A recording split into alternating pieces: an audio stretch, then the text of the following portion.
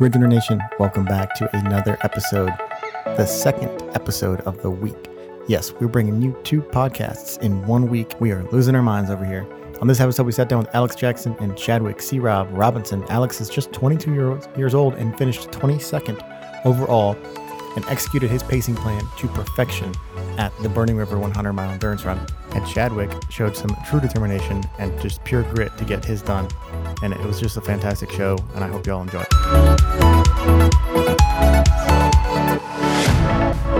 Yo, what is going on, Ridge Runner Nation? We are doing double duty this week with two Ridge Runners live shows for the Burning River 100 that took place this past weekend. And tonight we have two runners on the show who completed the race and were out there on the course. One of these faces may look familiar. The other one, right now, not so much. He just doesn't look like his normal self. Well, we'll get there. Without further ado, Alex Jackson and Yoda, how are you guys doing tonight?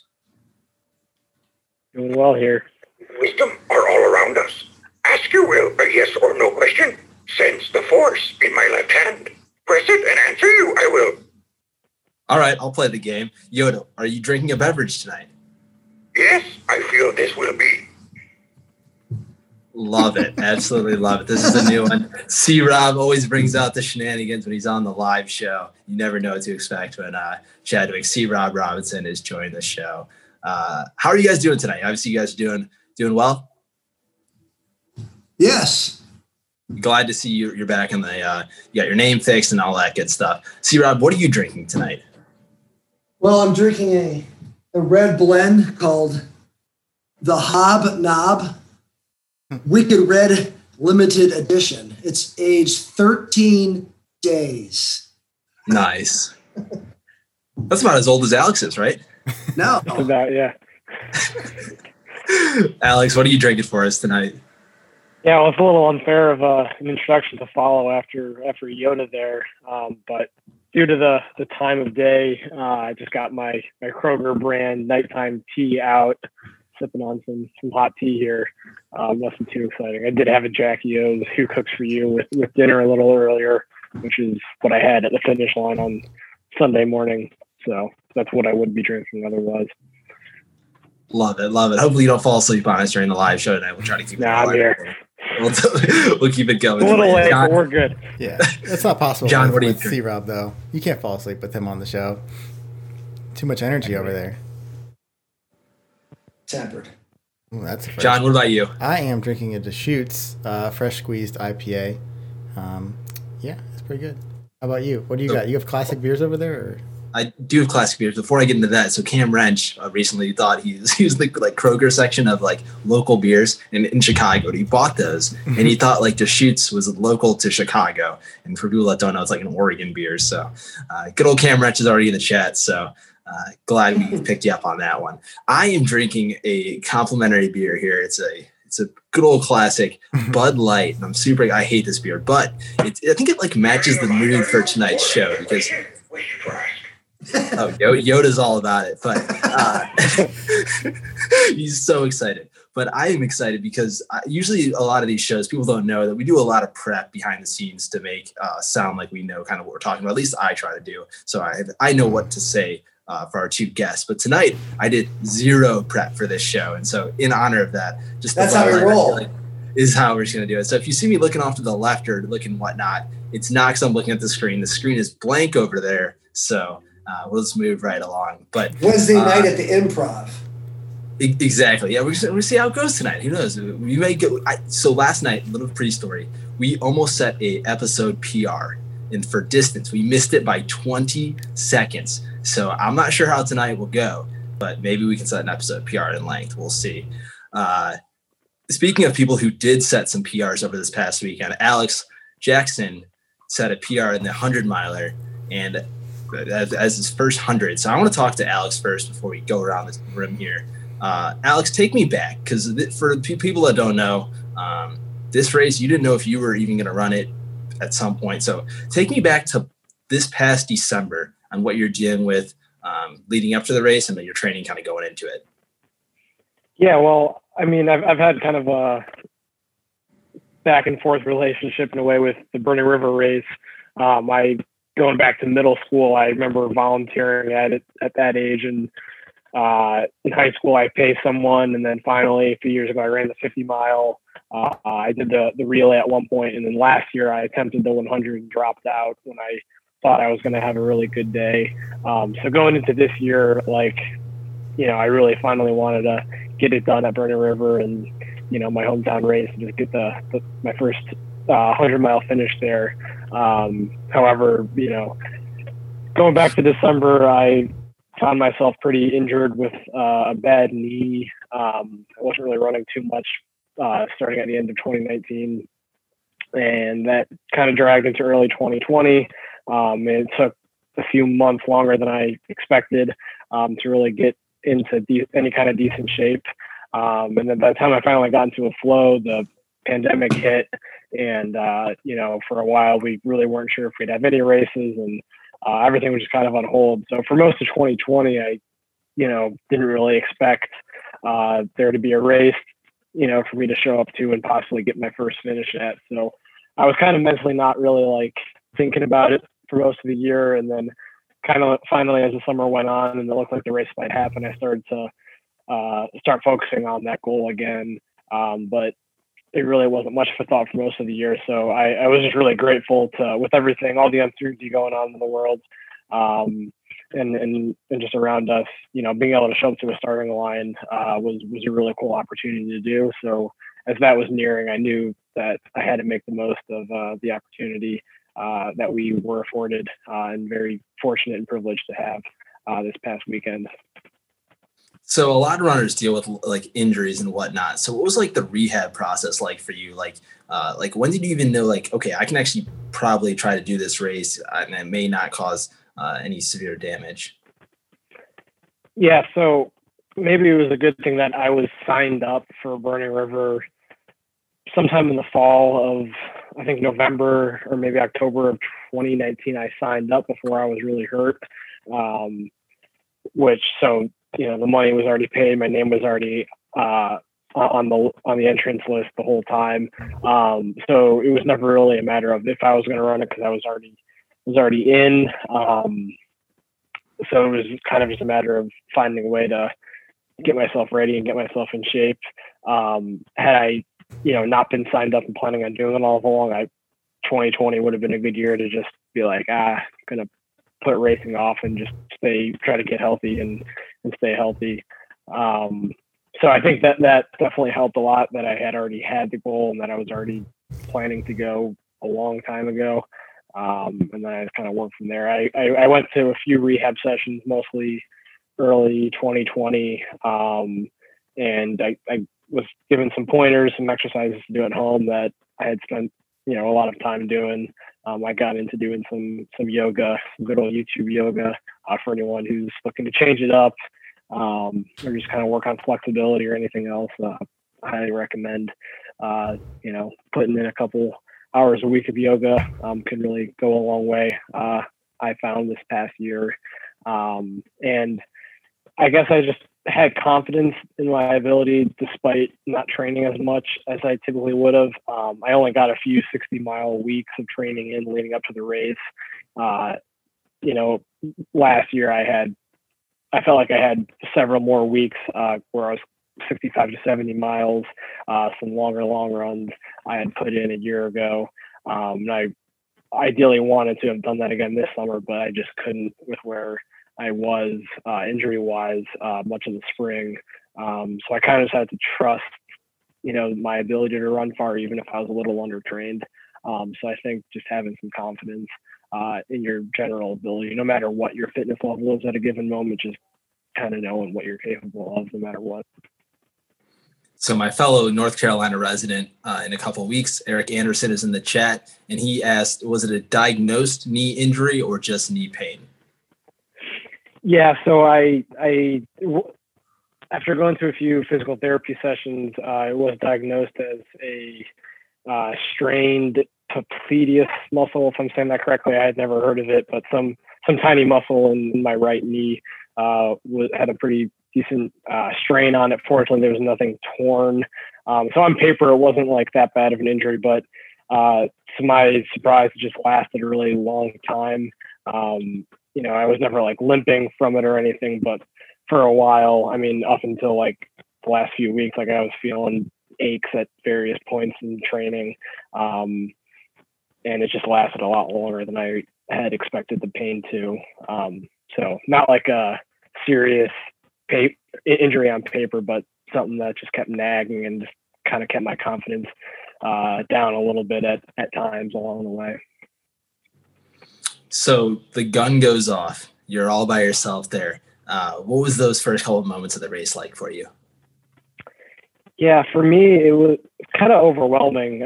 I mean, you're out there running. It's an odd hour in the dark alone, and just the whole reality of the day sets in. I mean, I'm sure more veteran runners are better equipped and more used to that situation, but you know, there's me, this 22-year-old idiot, just kind of out there like questioning what the hell I'm doing with myself, like a million better things I could have been doing with my day. Like I had a lot of like self-doubt, you know, why I was out there. I think it's a little easier in normal years when there's like, you know, more of the party going on, you're in big groups, there's music and all that. It takes your mind off at least for a little while, but this year it was just eerily quiet and lonely, and you just couldn't escape the thoughts and thinking about what was in front of you.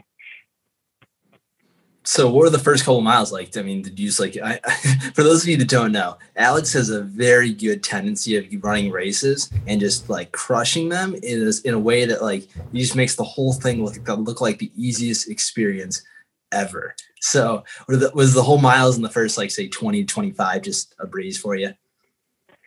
I mean, I would physically, yeah, it was probably the easiest. Mentally, I think it was actually the toughest though, because the earlier in the race, it was just that feeling of being overwhelmed by what was in front of me, was just weighing on me more the earlier it was.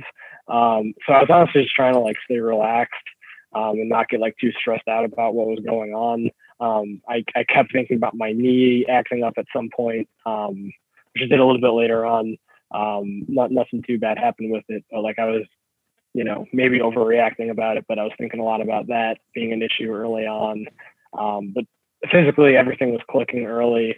A couple of times I would force myself to walk a little bit more just to be safe, to keep myself in check. You know, I'd see like an 11-minute mile on my watch or something, and I'd force myself to walk for a minute to dial it back just to make sure I wasn't getting too ahead of myself, because, you know, I haven't run too many of these, but I know how long the distance is, and, you know, feeling good at mile 10 or mile 20 doesn't mean you're going to maintain that for hours and hours and hours. So I knew I just had to dial it back a little bit. You know how long the distance is of the races you sign up for?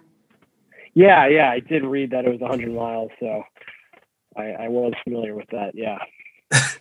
See, I feel like that's a lot more than most people do, so I'm glad that you were able to read. Yeah, it was some extensive race prep I did there that I would recommend everyone else does before. Dude, this is just hard-hitting stuff here from Alex right now about read the race description. That's super important. So talk to us about like mile 25 to 50 and what you kind of experienced during those moments of the race. Yeah, I mean, it started to get hot, you know, probably mile 30 or so. The sun was coming up on me. And you know, I was managing that fine, but I was getting kind of excited for mile 50. That's always a good point in a race. You know, I saw my crew kind of all together for the first time at mile 50. So I was looking forward to mile 50 and picking up my first pacer at that point. So I was really just thinking about that. Getting there, you know, in one piece was the goal. Just staying relaxed through that point. You know, there's the bike path stretch that is like mile 43 to 50. So I knew that like that was going to be a pretty hot section, but a section that I was going to be able to make up time on.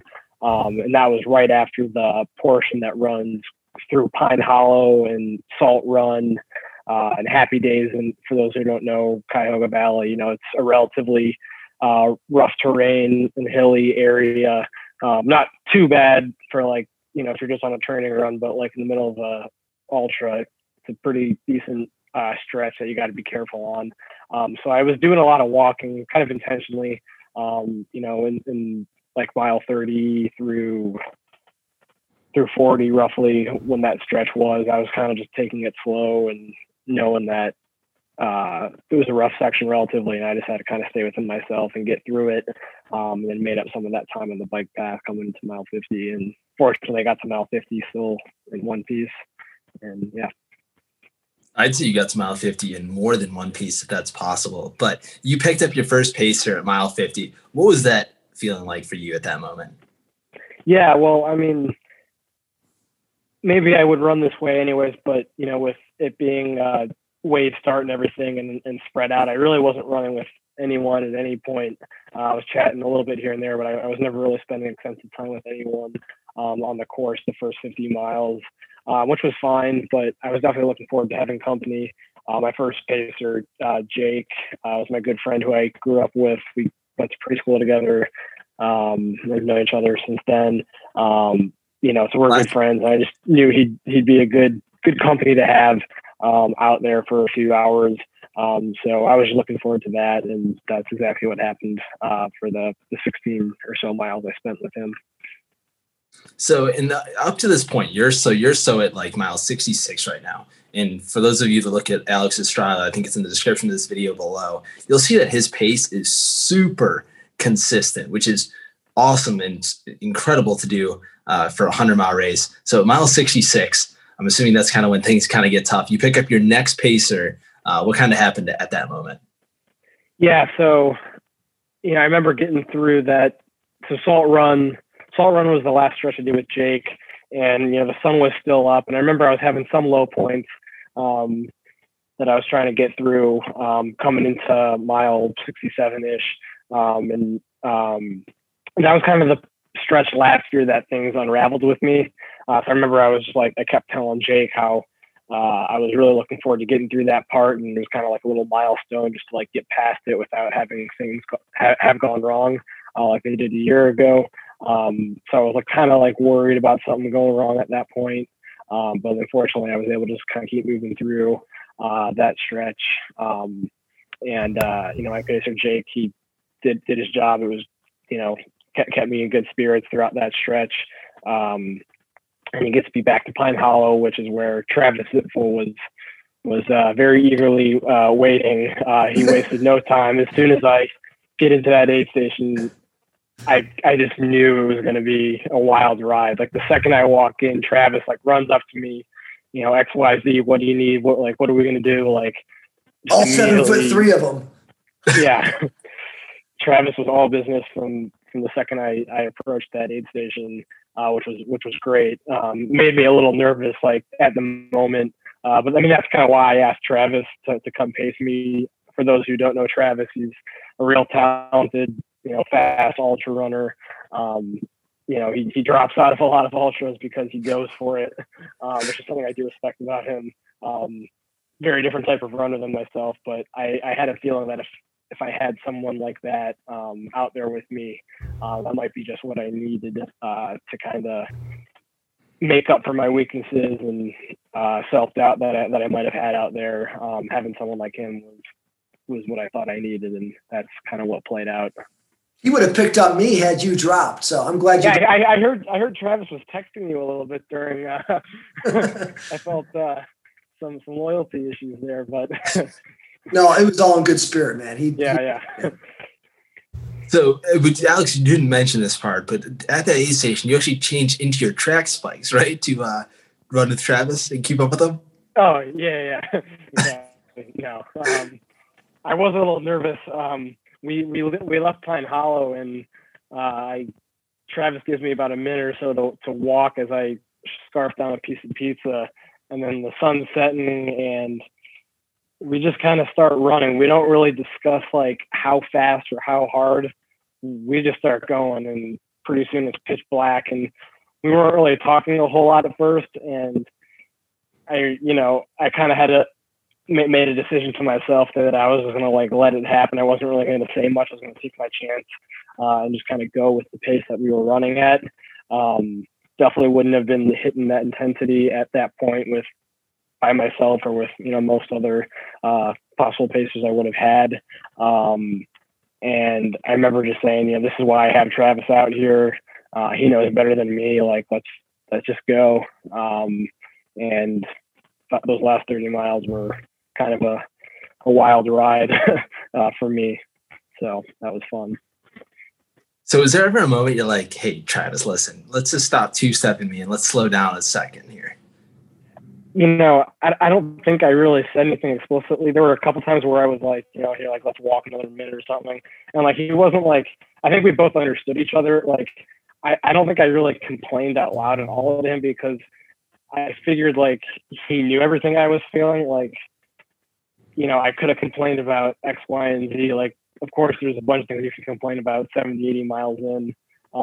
But there are things that's what you signed up for, and that's to be expected. And, I figured there was no point in me saying, oh, like, my legs are stiff or something like that. Like, it was just would have been a waste of words.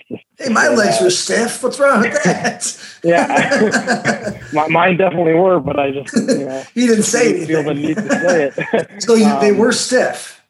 Oh yeah. I was feeling. Okay, just making sure you're not. Sometimes how I was feeling, and I would kind of say, well, got nothing. And I know I'm 19 years older than you, but allowed to be a little more stiff. I was feeling some things, but there was kind of just a vibe out there that I wasn't going to really say it because it didn't really matter, So do you think like having a pacer like that was a beneficial idea? It was. I mean, I was pretty confident the way that the day was going, I would have finished. But finishing in the time I did, I think he probably could have added a couple hours, if not more. I'm sure I would have been out there woefully walking and pouting. And, if I had a good friend with me who wasn't as experienced, then they would have just like let me complain and feel sorry for myself. And, I'm sure I would have kept moving, but it would have been a lot slower and would have complained a lot more. But Travis is kind of that good, no nonsense, experienced runner who just kept me level and kept me locked in. So I think that definitely was a game changer just in terms of like keeping the foot on the pedal there those last 20 miles when it's so easy to just want to walk it in or lose focus and go kind of slowly there. So what was the finish like for you? Take me through all the emotions of the finish line for you. Yeah, it was pretty surreal. I mean, it's like, you're on this empty street at 4 a.m. in Cuyahoga Falls. There's no one out around. And it's like, I remember my first marathon finish and like, there was like a big crowd in downtown Columbus and there was music playing and I was sprinting down and it's just like, with ultra running, you generally come to know that that's just not the kind of scene that we have, especially during a pandemic. And, it's 4 a.m. So who's dumb enough to be out there anyways? So, but like, that was kind of cool in a way. Like, it was just like, I was just, I knew I had made it that last mile or so, although there was that decent climb. For those who aren't familiar, that last mile is about a quarter mile. That's a pretty good climb up the road. That took some good power walking to get up. And I remember looking down and seeing a headlamp bobbing out in the distance. And, it's hard to gauge how close that person was. And with the wave start, you didn't know if you had a few minutes on them or they had a few minutes on you. Like, you just didn't know, like, in terms of placement. Not that I was too stressed about it, but when you see someone, like, you don't want to let them pass you, no matter the circumstance. So we were kind of like looking back and, seeing how close that light was getting in the distance. And then as soon as I could see the finish line, a good bit of adrenaline kicked in and I was able to run it in strong, and it was pretty cool. So for those of you that do not know, Alex Jackson is 22 years old. He mentioned that previously, but he was also the 22nd finisher of the Burning River 100 this year, which is just absolutely incredible. When did you know, because you finished in 23:30-ish, I believe. When did you know Tim wants to know, when did you know that sub 24 was in the game? Yeah, I mean, I had kept, so the primary goal for the day was to finish. And I definitely, I don't know if it was a secondary goal or whatever you want to call it, but there was definitely the goal in mind was also to get under 24 hours if at all possible. And it was hard to say, I had been under 24-hour pace most of the day, but that's easy to do the first half. It's really what's happening that second half and last third of the race. And Travis was doing some of the math for me along the way, and we were in it the whole time. Obviously, like I was never above 24-hour pace. There were a few times that we look at the watch and like make sure that we were still making good time during some of my slower miles. But the whole time it was there. I'm pretty sure I was always below it. I got a little nervous towards the end because I couldn't quite tell. I thought maybe it was cutting close. That last 10 or 15 miles, I was moving pretty slow at some points, and I was worried if I wasn't able to kind of maintain a decent amount of jogging that it might slip away. But I kind of had a feeling I'd be able to hold on, especially given how much towpath and relatively flat trail and road there is the last like 8 or 9 miles. I knew I'd be able to do a decent amount of running the last 10 miles. So that was just good to have in mind. Had it been like a real technical finish, given the amount of time I had those last few miles, I would have been a little bit more nervous out there because I definitely wasn't running hills, uphill or downhill at that point in the race. So fortunately, the course allowed for a strong finish to hold on to that time goal. So I think people that if you're watching this in the future, maybe almost like 9 months from now, and you're planning on running the Burning River 100, go back to the aid station splits on Run Sign Up and look at Alex Jackson's aid station splits, because his first 66 and through the 100 were the same pace that Travis ran for his 34-mile section. So Travis's 34-mile section pace-wise was the exact same that Alex ran for the 100. And so I've never seen anyone execute a pace plan as consistent and maintain the same fitness, unless it's a backyard ultra, as well as you did. So I thought that was just super impressive. Thank you. Well, like I said, congratulations, Alex. It was super fun. I know I love staying up till 4 a.m. to wait for you to finish. So I was glad you were able to get that done. C-Rob, kind of transitioning over to your race now. First question I have for you is, why did it take you so long to finish? I couldn't even make it up. I couldn't stay up late enough. It was difficult. I think it started with the fact that Eastern States got canceled. And then as soon as that got canceled, like I'm going right for Burning River. So I got that going. I was well trained from a lot of vertical. I hadn't been doing a lot of speed work, put on a COVID 15 or 10 pounds, a little too much drinking. I'm tapering off now. But no, I think what happened, I got hurt twice. It actually didn't slow me down during the race, actually, so I can't use that as an excuse. But I took a couple of nasty spills a month into it, and then 2 weeks before the race. And I've always had bad toe. I had turf toe. I've had it for like 7-8 years. It's gotten black. I've broken it, and I ended up hurting some other toes as well too. So I wasn't running for a week or two, and then I got back again, and then I tripped and fell on the same night area with a run with the same group, our trail enthusiasts. And it kind of like, I just got really mad. And I was literally at that point, I'm like, I'm pretty much done. So I was okay with it. Like, I just get injured, and I kind of accept injuries now or whatever, and just kind of go with the flow. I'll just bike and work around the house and pick up the bass guitar again. And just, I got family, so I'm busy anyway. So it's not like I'd be bored. The school starting back with, a remote start. So I had plenty of things I could have done, but I got about maybe a week and a half, 2 weeks before the race, and like started to get more pressure in my toes, and I think I can probably do it. I'm trained up to now. So I ended up saying, yeah, I think I'm going to go for it. Like I'm going to be kind of real ginger, and I don't care about time. Like, I wanted to go sub 24, and actually had a pretty good pace going. I was looking at my splits. I started really slow. And I got passed by Alex at, I think, mile 52, like right after the turn, but I started in front of him. So I was behind time on him anyways. I came in We around. just missed our fireball together. That was too bad. I know, but we'll get to that. Like that, I could have done it, but it would have been derailed. I would have missed. But I started. It was cool. Like it was very. I like the fact that it was an anticlimactic start. Like my buddy Michael Lewis, who's the world's greatest crewman, and he's also a great pacer. But although I chose not to have a pacer this race, so it probably hurt me a little bit. And I'm okay with that. I kind of wanted to go everything alone.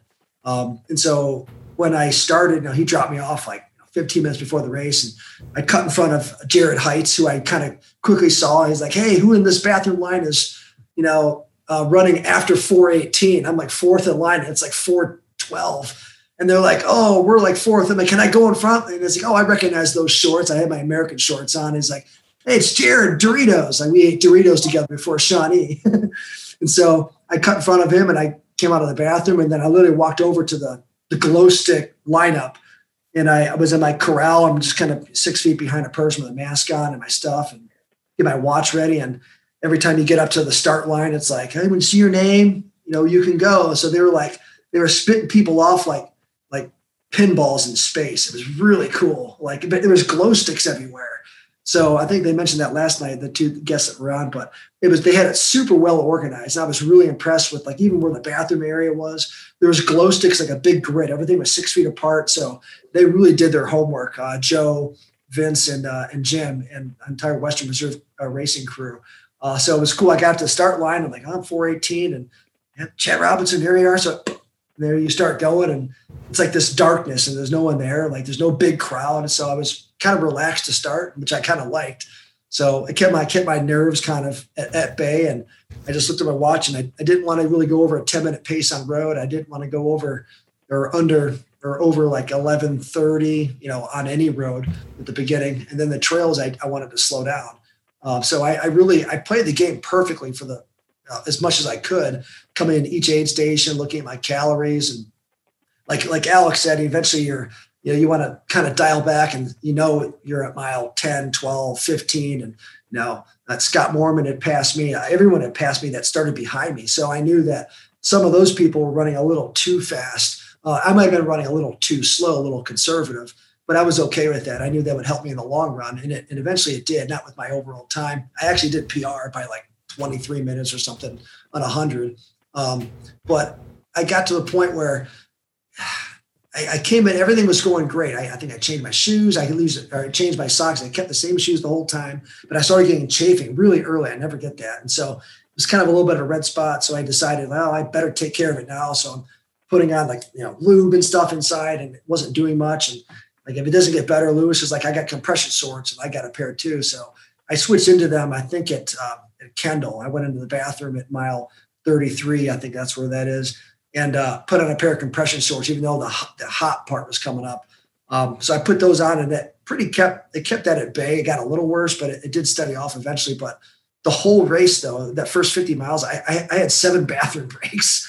And they weren't like raging emergencies, but they were like, when you're running and you have to go, it's like, well, here's the bathroom. It's like either you do it now or you find the woods. I always have a teepee with me, but I saw a bathroom and I can get in and out in like a minute. But it's like every time I did that, I could never like completely get comfortable. So it's like every time I saw one, I kept going. And I was drinking, certain, drinks, and they weren't really working. Eventually, I ended up ditching all my Science-y drinks and stuff, and I just went with straight water. I carried almost no food with me. I was pretty much doing all the aid stations, getting my calories mainly in liquid form. I use a lot of that Ensure, which is usually like 220 calories, but you can get the boosted one for like 350, and it's got protein in it, and it's really good. So I'll slam that. It's like 6 ounces. You get 350 calories, and it tastes great. So it's like you can only absorb 350 calories in an hour. So I slam that, and then I, do a little bit of watermelon or something like that on the side, or have a sip of Coke. So I was pretty much fueling in between stations, because mostly they're 4 or 5 miles apart. But then there's a couple of stretches where like you're going 12 or 17 miles before you see your crew. So I was like running on Coke for like 10 miles, and then 7 miles, I'm like, oh, kind of falling off a little bit. And I knew that. So I'm running slow enough.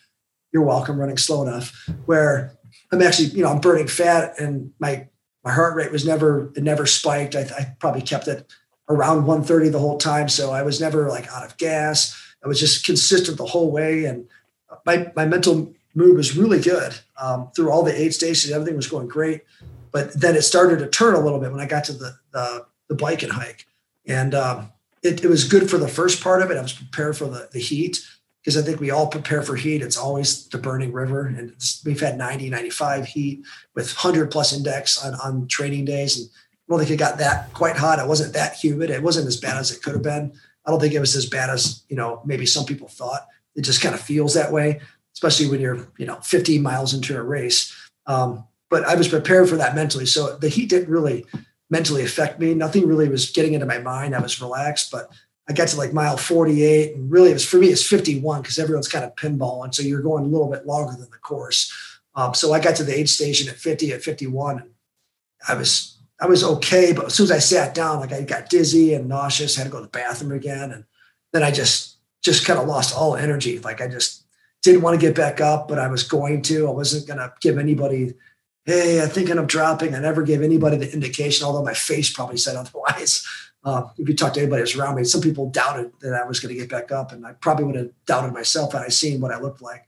But I definitely was probably better off than most people, and I knew that going in, and I knew at this point, and I had it. This is why I wanted to go alone. Like I knew there was going to be a point where I could easily just go, I'm done, because a lot of people make it a call at the 50 because, hey, I got 50 miles in.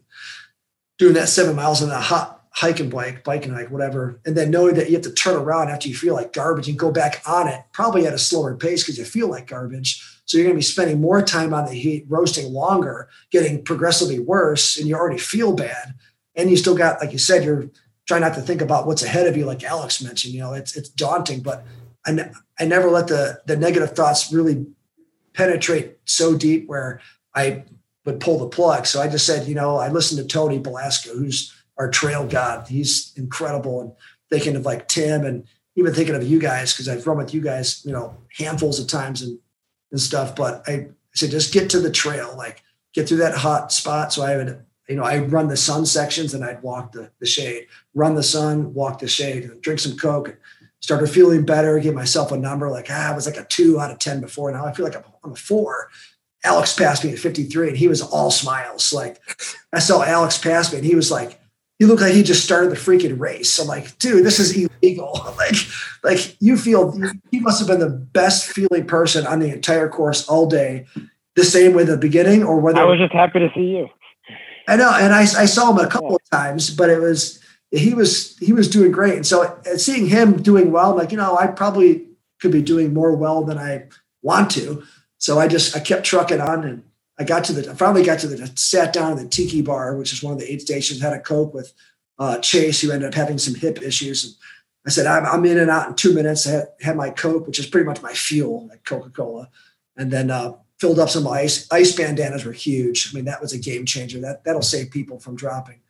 And I got all the way back to Boston Run, where essentially that hot stretch stops. And I turned around and I looked at the ground behind me, which is that flat hots, and I just gave it 2 middle fingers and looked at the guys behind me were laughing, and I just started screaming. I'm like, game on! So then I started running again, which was nice. And I was hiking pretty good pace. I was even from like 13:30 to like 15:40 was like a walking pace for me. And so if I started to run, I could get back into 11s and the 12s. So I kind of did a little bit of everything. But it was weird because when I left the aid station at 51, it was, like I passed Alex and I don't even know who was with you. I looked at you. I'm like, oh, I don't know what I'm doing. And he was still smiling and I knew he was going to catch me.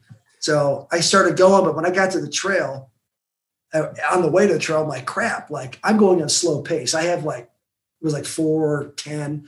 I have like 4 hours to get 17 miles. And I'm doing the calculations. I'm like, it's going to start getting dark. I didn't grab my headlamp. I'm like, oh. So I'm going to be going through Salt Run at night with no headlamp. And that's one of the most technical spots. So I got through the Salt Run after we got back to that area, did the first 2 miles of the cross country run, got through the first mile and a half of Salt Run. And then the lights just turned off. And so like, I'm just like blindly just like moving at a 18 minute per mile pace. And of course there's relay runners running past me with headlamps, not offering to give me light. I wanted to smack them, but I kind of liked the challenge. I'm like, I got this far in here, and eventually I popped out and took another probably 30-minute break. I had to take the break. I mean, I probably didn't need it, but going alone, I was at that point, I kind of resorted. I wasn't going to get sub 24. I thought maybe mid 25s was a good one I could have done, but I decided to take some of those, a break at 50. Obviously that was a 30-minute break. I didn't do much. And then at 68, I took about another 30-minute break, changed all my clothes, put on my UFO head or chest lamp, which is awesome. Kogala system, which is a sweet light system. It's way better than a headlamp, which is what I blame my injury from, because using headlamps, you just can't see as much. At least I can't. So I remember watching Chadwick take a spill on a nighttime training run a few weeks prior, and you swore you were going to get better lighting. So glad you did that. Well, it's funny. My dad's probably watching right now, and he gave me a nice birthday check, because dads are awesome, and so are moms. And so I'm like, it's my money becomes the family's money. So it's like, hey, I got $250. It's like, it's going to bills. So it's like I'm spending this money. So I'm going to get that light system. And so my wife's like, so what'd you spend your birthday money? I'm like, light. She's like, $250 on light. I'm like, yeah, light. It's like, okay, that's nice. I'm glad you spent it wisely. It's like, if it's going to help you stay healthy, then that's good. I'm like, yes, it is. But it's so worth it. It was good. But I bumped out of there. I put some music on, which I never do. But going alone, I kind of looked forward to putting on a couple of albums for like an hour or two. And it definitely helped me popping out of mile 68. And so I started picking up the pace again. So, and I knew 24 hours or under was pretty much out, but I wanted to finish as good as I could. I wanted to maybe finish in the 25 or maybe the 26. And at the point where, at this point my stomach was fine. I had no more bathroom issues, and I was feeling pretty good.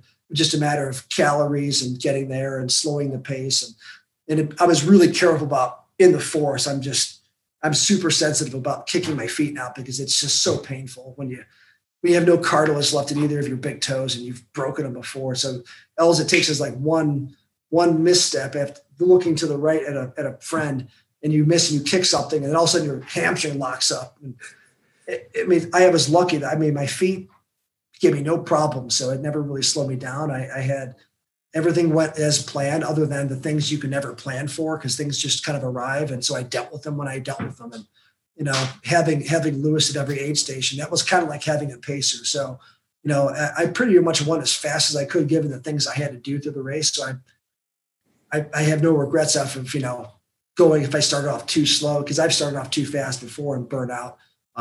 Not as many times as Travis has and his experience, but I've done off some fast starts, and it's bonked on me hard. But we're starting to run quick paces at mile 70 at Ohio Backyard Ultra. That was fun.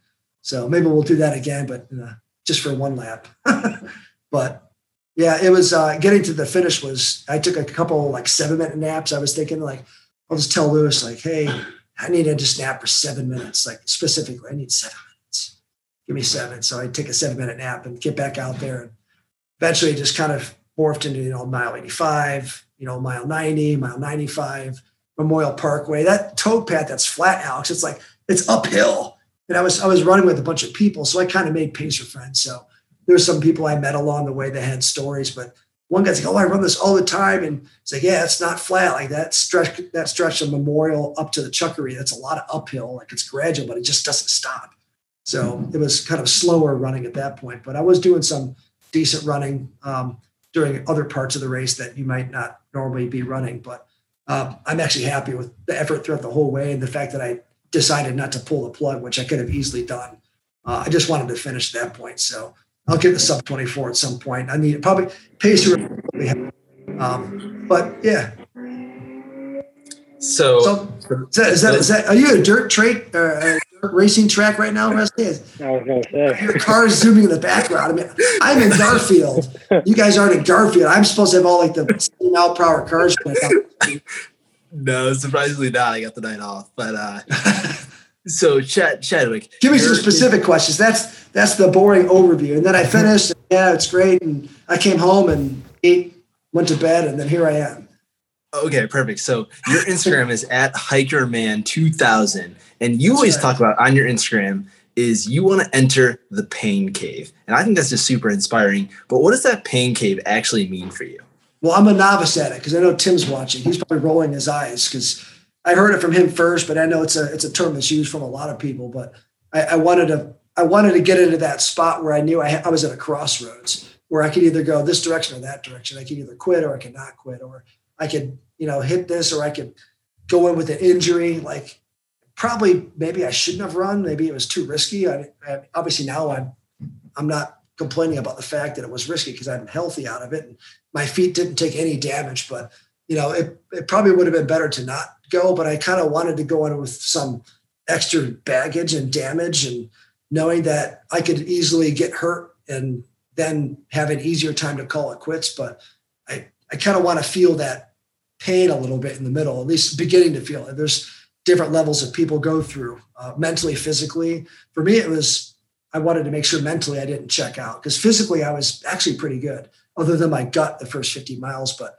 everyone was dealing with gut issues. I mean, even Harvey probably had a little bit of a turned stomach at some point, and you know what he's done. So it's like we're all in the same boat. So it's all relative, and it's like, yeah, it's what we signed up for. Like you're not going out there to be comfortable. Like you're going out there to find. Like I probably needed to have more pain. Like I'm a little disappointed that something more dramatic didn't happen. I mean, I'm glad it didn't, but I would like to see what I've done had I kicked another route. But if I would have done that, I mean, I probably would have. There's no way I would have finished because walking with a busted broken toe is going 25-minute miles is not fun for 40 miles. Or at that point, it's kind of like you're just promoting more injury, and I have to I'm not old, okay, I'm not young, but I have to watch myself. So I do have to be walking that tightrope a little different than Alex because I'm not getting any younger, and I have put on 12 pounds plus. You're the same age as Alex and us. We're all the same age. Oh, I'm worse. I'm way more immature than you guys combined. Well, definitely Alex. You're definitely more immature than Alex because there's no one that's more mature than Alex. But it was definitely awesome to kind of see you obviously finish. You obviously PR'd. It was a super awesome experience for you out on the course. So we were stoked to see you obviously finish across that finish line, and it was fun tracking you along the way. Sweet. So John, for those of you who don't know, I'm sure people have watched the Road to 100 series at this point already. As you guys would know, John Dolaki III towed the line at the Burning River 100. Before I get into his actual race, I want to talk a little bit about your training leading up to the race and what that experience was like for you training for your first 100. Well, I didn't know if we were going to get to this tonight. I thought we were just going to chat with the winners over here finishing. For me, I started off really strong at the beginning of the year. So, like January, February, I was running with Alex. I'm up in the Rocks and Roots area. I felt really good. I did the 50K up there and felt really strong, and then was able to run, back to back, like long weekends, and had a good time. But then COVID happened, and then everyone was like, about races and whatnot. So I also moved in that time from Columbus to Athens, and then at the same time moved from Athens to Northeast Ohio, where we probably bought a house and moved in with in-laws, family, like blah, blah, blah. So I didn't get to run as much as I wanted to because I was doing all this other stuff. And I actually only averaged probably like 100 miles a month. So maybe 25-mile weeks. And then in August and July, it wasn't anything. I did the overnight run where I witnessed C-Rob fall and have the loudest thud and scream of the F word I've ever heard in my life. And 3 a.m. when it echoes through the forest. I didn't even know you were there. That was the one. One of the ones where you fell. You like tripped it and went like full straight, and your hand remember when your hand pulled underneath you and like drug across underneath your body? I think it was. Oh yeah. Yeah, that was it. It was the loudest thud. Oh, is that when Tim thought I broke my arm? Yeah, like we were all like, "Holy shit, what just happened?" Like, and so, yeah, but like I did that run, I felt really good. I set my best like 50K time overnight with those guys running that, which probably is Tim's. That goes to Tim because he's the one that kept us going at that fast pace. So, training wasn't too great, I guess I would say. It was there. Some of it was. So led up to the race day where I casually walked up to the start line with a cream cheese bagel in hand. And so the photographer was there. He's like, did you just stuff it in your pocket like Jeff Spicoli from Fast Times at High? I was just holding this hand, and I walked up, and I was like getting my phone, my RaceJoy app out with the bagel in this hand, and I walked up to the line, and like they're like, good to go. And the camera guy looks at me, and he's like, did you just like bring McDonald's with you or something, or like a muffin or whatever? So I just like took off walking, and I was just eating little bites of that as I started jogging down the road. McDonald's. Oh yeah, that's a good one. Everyone needs to go see that video. So yeah, basically started off like that, and then just I felt, I mean, mentally like I never had really, I don't think, any problems until I started calling Wesley or texting him, and he's like screaming at me later in the race. But started going down, you know, for the first 10 miles, just enjoying it. It was like that real thick fog in the morning because I think my start time was like 5 something, so like it was well in the, I wasn't in the dark too long. And then I put some podcasts around 10, listened to some podcasts for a good 10 or 15 miles. And then I chatted with people for another 10 or 15 miles or something like that. Never felt like bad. I felt good in terms of food. I never had any stomach issues. I got a nice like avocado and hummus wrap around like miles 16 and 20-ish or whatever it was. And that was like hit the spot and like solved my like grumbles that were happening from just being hungry. But it came down to, where was I? I left right before Kendall Lake. It's the Pine Hollow, 33. Yeah. I left there, and I was like starting to, like right before that, was starting to be like, you know, I don't think I'm going to make 100. Like, not like mental doubts of like I couldn't like shrug through and like that kind of thing. But I think physically, I just was like, I don't have the training. I just didn't think it was possible. And whether or not that was what led to like, you know, it's true or not, I don't know. I didn't really get to find out because I didn't try to go the full length. But then I started to have blisters happening.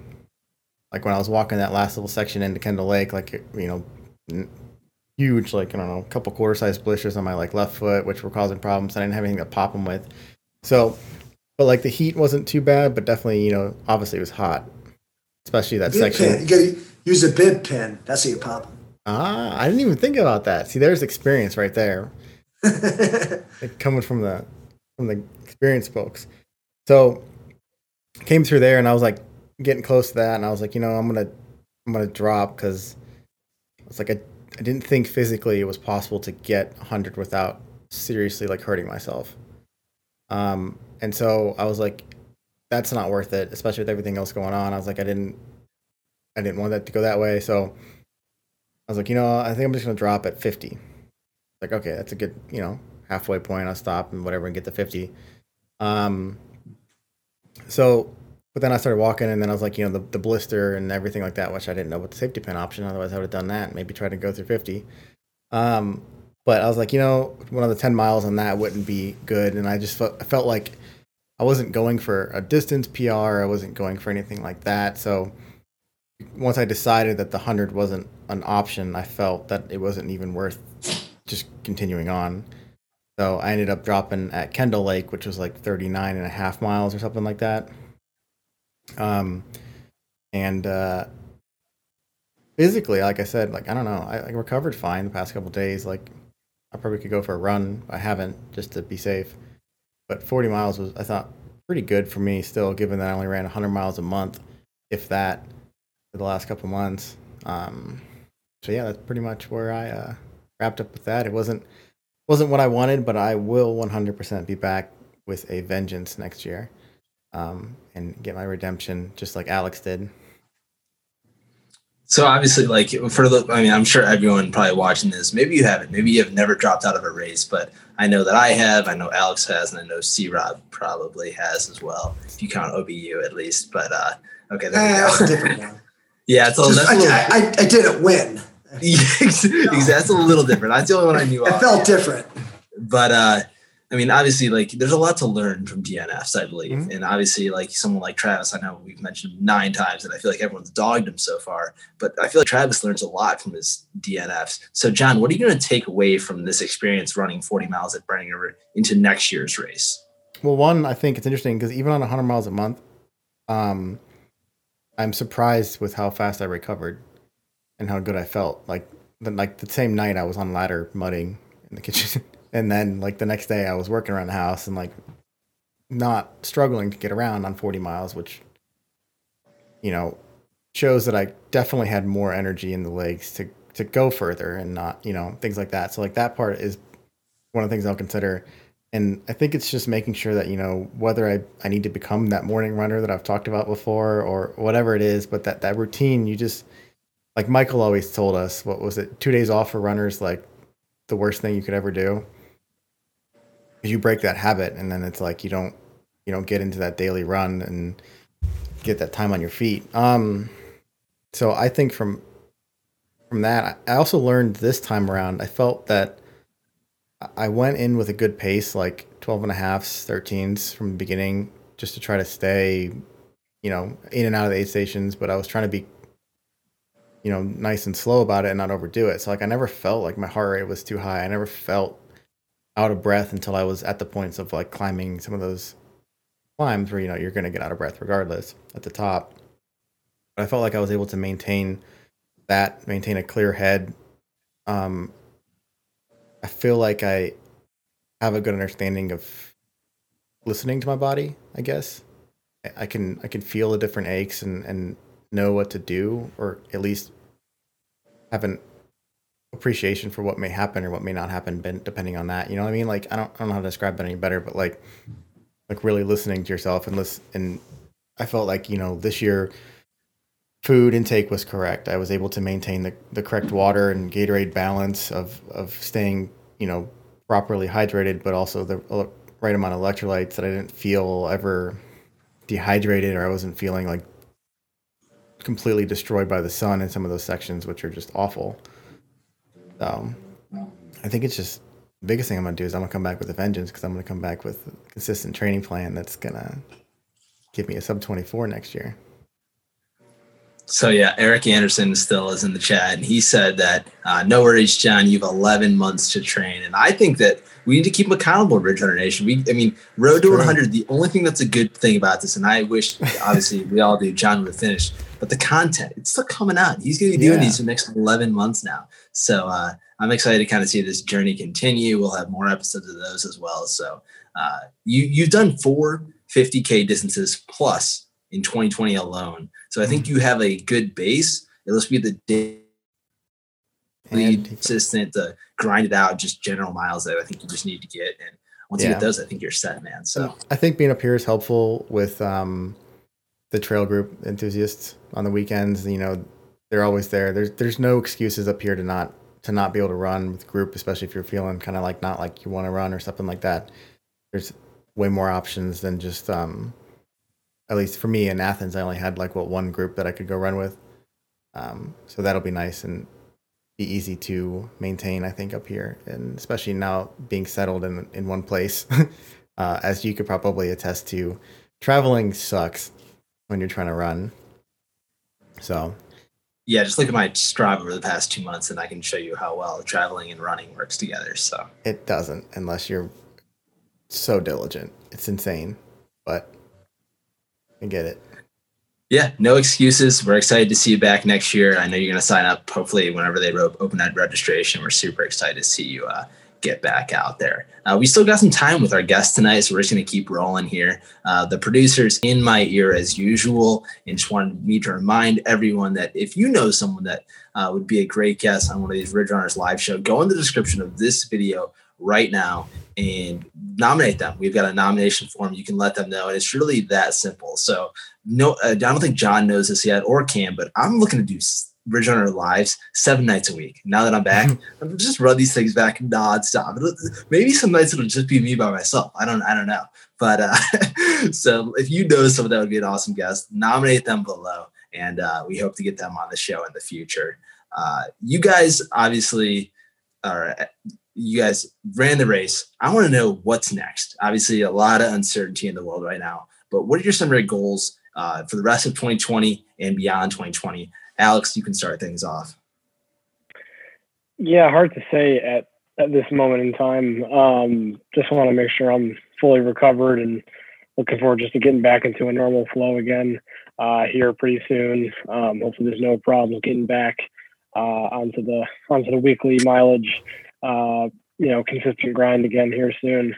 I am currently signed up for the Backyard Ultra, middle of November.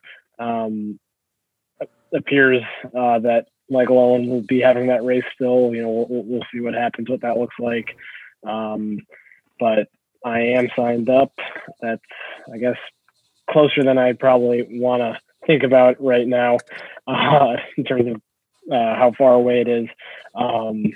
So that's the plan, is to show up to the starting line there and see what I'm capable of that moment in time. That's obviously a really fun style of racing. I ran the first one and had a lot of fun in 2019. It was supposed to happen in March, but obviously got pushed back. So that's the only thing that I know that I have next. Beyond that, it's hard to say. Now that I've checked off Burning River, maybe next summer I'll consider, Mohican or another Midwest 100-mile race to focus on in the summer. But hard to say. I had a lot of fun at Burning River, so I'm not ruling out coming back a year from now and maybe trying to run a little quicker or compete a little bit harder now that I have some confidence going into it. So nothing that I've decided yet long term, but definitely looking forward to finding a 100-mile race to focus on again. Yeah, no, it's super awesome that you're going to be back at Ohio's Backyard Ultra this November, as long as that race goes on. I want to talk about, because last year at OBU, you ran 100 miles there. It was the first time you ever eclipsed that distance and ran that distance. So obviously you ran Burning River slightly quicker, but what was the difference for you between a 100-mile race outright versus the OBU format, or just the Backyard Ultra format, I should say? Yeah, so kind of like I was saying earlier in this conversation, how I was like feeling overwhelmed, and the just the thought of how much further there was to go at the start of Burning River this weekend kind of weighed on me, whereas I didn't feel like that was an issue for me in the Backyard Ultra, because all it ever was a 4-mile loop that you had to finish. There wasn't a set distance beyond that. You didn't know that you had 80 miles left or that you had 50 miles left. Like, you might have, but you just didn't know it. And that weight of however far you had to go doesn't exist, because there is no set length to go. And all you can do at any point is just focus on finishing that lap that you're on, which is a relatively short distance. So, I think that just goes to show that, like, in a 100-mile race, it definitely helps. The more you can break it up and just think one more mile gets that expectation. Like, the more you can break it down and just keep it, at an incremental level, I think definitely helps. That's a takeaway that I learned, that I think I had a feeling was the case, but definitely was confirmed from my experience this past weekend. And yeah, so I think mentally, the Backyard Ultra might, for me at least, I'm sure people can disagree with this, but I think Backyard Ultra is a little bit easier mentally, just because you can't get ahead of yourself. It's just that hour, and it's really hard to think too far beyond it, or else you might get in trouble. So I would say Backyard Ultra is probably mentally easier. I think it was physically easier through 100 miles, but it could physically get a lot more taxing as you go beyond that distance. Whereas like Burning River, like, it was like more of a race where I was kind of exhausting myself. And the Backyard Ultra, you might not totally zero yourself out the same way that you do in a point-to-point race. So you're saying you quit too early at Ohio's Backyard Ultra last year by not going to the zeroing out effect that you did at Burning River this past year? Yeah, and so put me on the record. Yep. So how will you go into OBU knowing to try to replicate that and try to get to that level of, because it is only a 4-mile race. So how do you plan on kind of like pushing past that limit in the race? Yeah, that's probably a better question to ask for people who have pushed the envelope a little bit more than I did at that race the one time I've run it. But for starters, you got to commit to going out every hour. You should only quit if, you've timed out while you're on the course. You can't let yourself just not go back out and try again. Granted, that's what I did, and I just made the decision to walk off the course on the 25th hour, the year that I ran it. And I think I just kind of copped out there a little bit. I think you just owe it to yourself to not give up while you're on the course or in the starting corral. You just have to keep moving until the time hits, and when the time comes, you'll time out on the course or you'll keep going and you might just end up winning. But I think you just owe it to yourself to keep putting yourself back out there with every intention of finishing each hour until you don't. So I'm going to just make a recording of this and just send it to you every single day until OBU, so you come into that race with that mindset. Because I think if you come into the race with that mindset, you could possibly beat the person that was on the show last night, Harvey Lewis, if he shows up after Big's Backyard Ultra. And it's all the mindset. It's all mindset. So if you can just do that, you versus Harvey. I know he got you this time, but doesn't mean he'll get you next time. So. I'm sure Harvey is shaking in his boots if he's watching this 22-year-old hack runner here talking about it. I mean, I would be if I was him. So I definitely a name to look out for at Ohio's Backyard Ultra. C-Rob, what about you? What do you have the rest of 2020 and in the future? Well, I don't think my brain hasn't left OBU. I kind of knew it was going to get postponed or canceled at some point. But I think going into that race, which was supposed to happen in early March, that I had been training specifically for that, going, obviously lots of solo runs. I do a lot of, my training is kind of like a lot of people's. You obviously get your long runs on the weekend, but my week schedule is a little bit different. If I'm coaching like I am now for cross country, I can log miles with my team. So I get, paid to run, which is super awesome. But then, and I practice a lot of my paces. So I'll practice being with the lead runner for a little bit. And then I'll kind of hang back with the kids that are struggling to kind of keep up and to hold an actual running pace, to finish a 5K. So kind of coaching, younger people is kind of helped me really accept different paces. So I've been using that strategy in my brain since I tapped out last year at mile 84, which was too early for me too. I kind of got bored and I was feeling good. You just didn't know what to expect. It was the first time. So I know what it's like. But ever since then, I'm I want to start mentally training for this more. So I had pretty much gone into even this race in Eastern States before it got canceled, thinking of, just slow your roll, slow your pace, and just be steady and just try to really click for as long as you possibly can. And just going it alone, without, much help at all, unless you need it. But I've been training for OBU and my brain a lot. It doesn't always have to, a lot of it's not running. A lot of it's just mental prep and whatever you do in a daily life, whether it's grinding on the road, traveling, like you guys say, picking up and moving and dealing with everyday life situations. And it's everyone's bad and good at it at certain times. People lose their nerves, and during times like now, pandemic, people are on edge and there's a lot of unrest going on right now. So if you can find a way to use those things around you as training for say a race like that, where it's mental, I mean, we're all prepared for that race. But are we thinking about it in those terms? So you have to take the things that are around you rather than going out I don't have time to do this. You can make time in different ways mentally. You could be a little bit physically untrained, I've learned, but if you're mentally there, dude, you're golden. At least you're a lot better than you think you are. What Goggins says, when you think you're absolutely done, that's at minimum 40% of your max. So you've got 60% plus left. So, being, a person that's, obviously everyone else is working, and I happen to have a family and kids and driving and coaching and teaching and C-robbing and doing McDonald's videos in the middle of the woods and drinking weird drinks and whatnot. And I have 4 cats and a rabbit and fish. Chaos is all around me, but you have to slow down. You got to sometimes you just have to be and just focus in the moment. So for me, it's almost like a Zen state. I remember reading, I forget the name, it's the Zen of motorcycling or something like that. It was something Phil Jackson was in it. It was an old book that he came out with in the late 90s. But Dirt car? What's that? Dirt car or no? It wasn't dirt car. It was the Zen of motorcycle.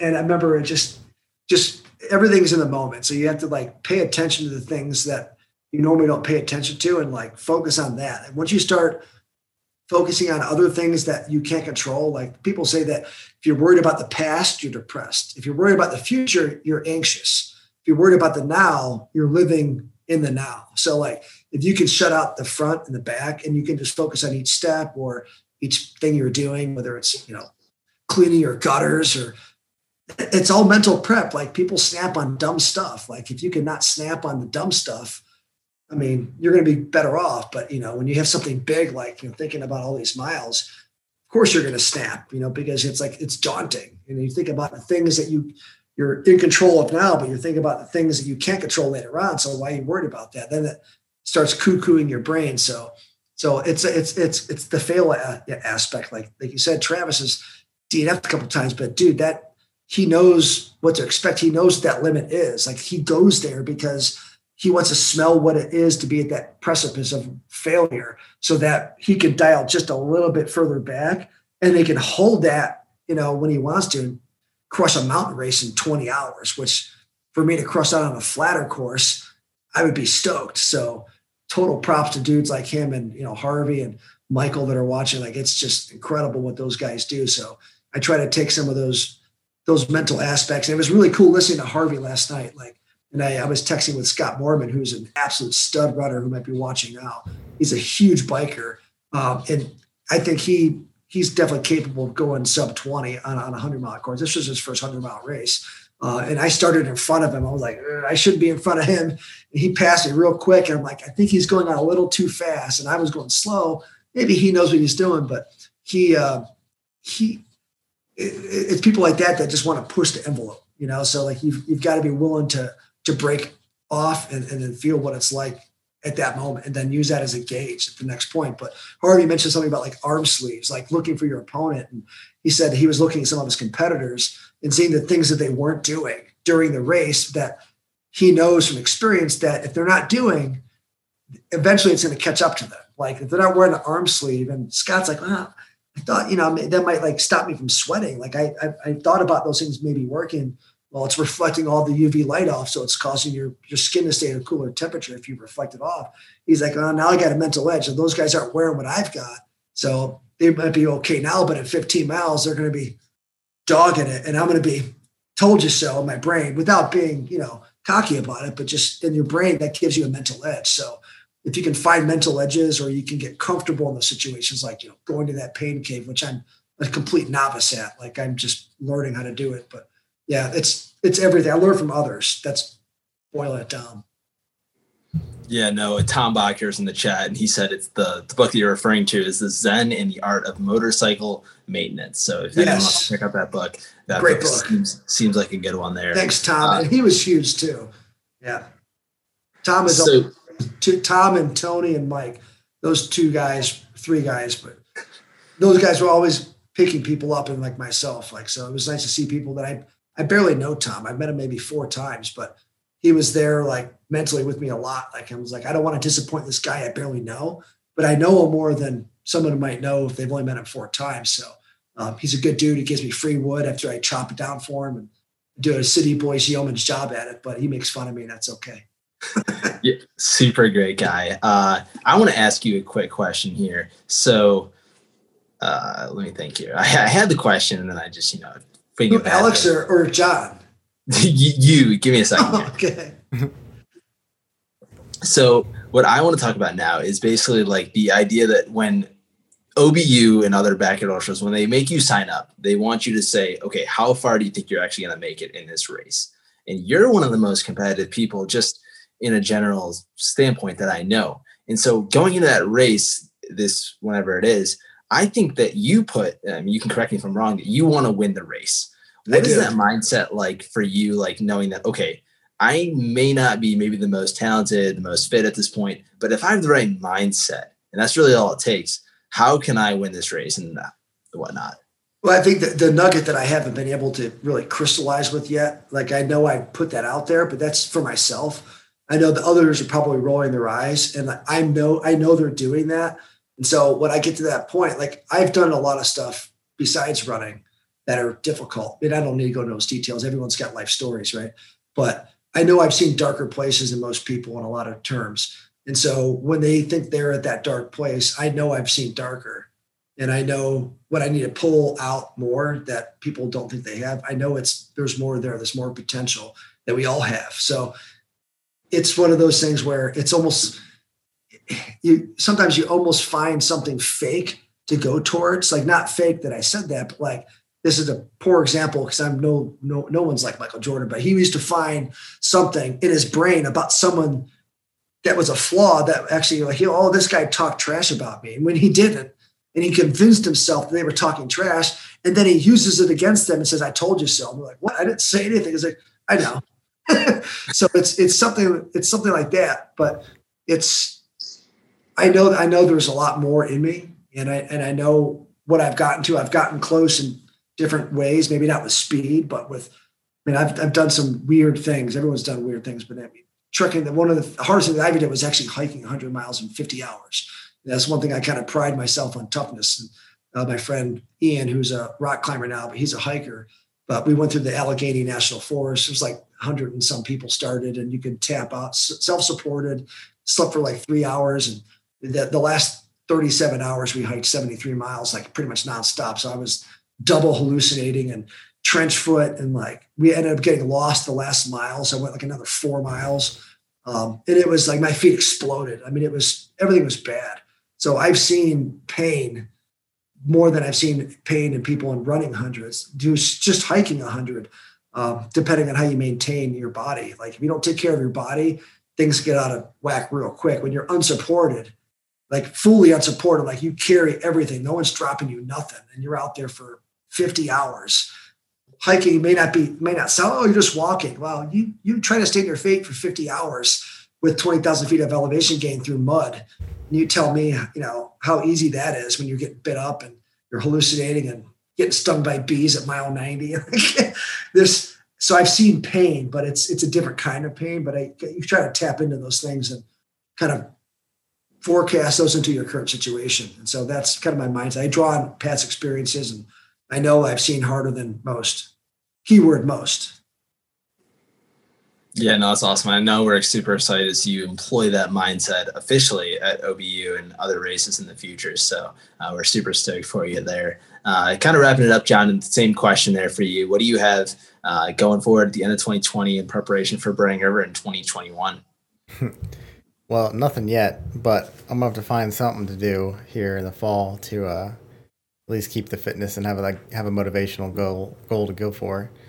So I'm going to be trying to find some sort of 50 miler. I'd like to do 100K in the spring just to see, I think that it's not like it's a big jump from 50, but just that extra little piece of just going through that unknown earlier instead of during the race, I think would be nice. Even if that it's just doing 100K or if it's doing a last man standing race where I can get that point at least. But that, stay healthy, maintain. That's pretty much what I got going on. How about you, Wesley? I know you're signed up for some stuff. Don't worry about me. I'm just hosting tonight. But these guests have been absolutely incredible. Before we get out of here, I got to ask one very important question, or Cam Wrench is going to scream at me tomorrow. If ultra running was like baseball and you had walk-up songs, what would your guys' walk-up song be? And what would the song be? And Rob, you can start it off for us. Oh God, there's so much music in my brain.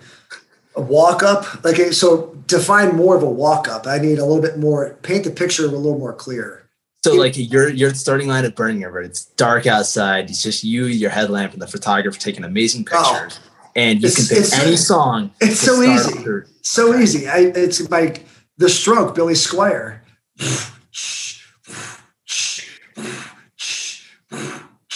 Yeah, The Stroke. There it is. Everybody, we're doing The Stroke.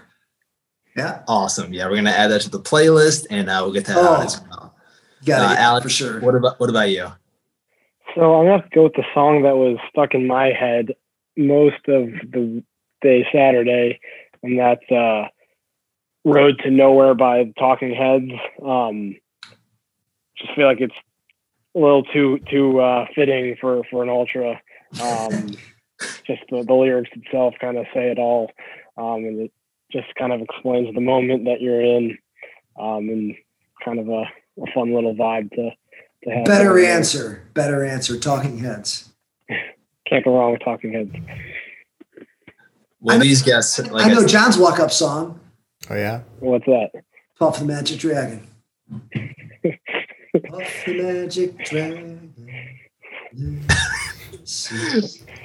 I think we had to message Cam about like our own walk-up songs like Jai and I, but I actually forget my answers, so I may have to go back and check the Spotify playlist. Cam's is probably Cam is a Fish song, probably.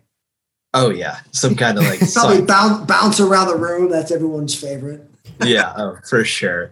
Well, thank you guys so much for joining us tonight. It was an incredible show with you guys, another panel show.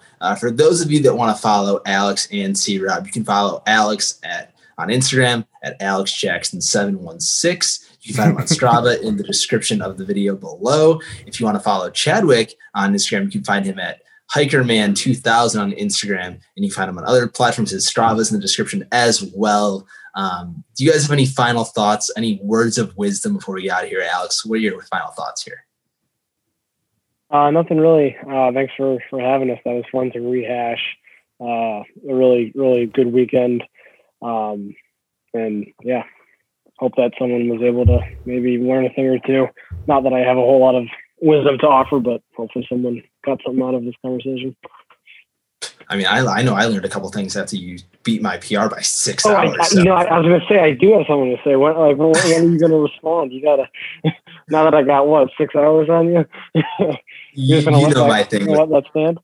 No, I'm not going to let it sit, but you know my thing with like Verdi hundreds. So that's kind of my thing. So I'll find one and hopefully get it done in the future. C-Rob, what about you? Lucky Charms. They're magically delicious. Big time. Does Yoda have any final words? No, he doesn't. Okay, well that's how this episode's going to end. Then thank you guys for tuning in. He slipped off into the heavens with Anakin. Yeah, that happens to the best of us. Happens to the best of us at some point. But we'll see you guys next time on another Ridge Runners Live. Thanks so much for joining us. We'll see you guys next time.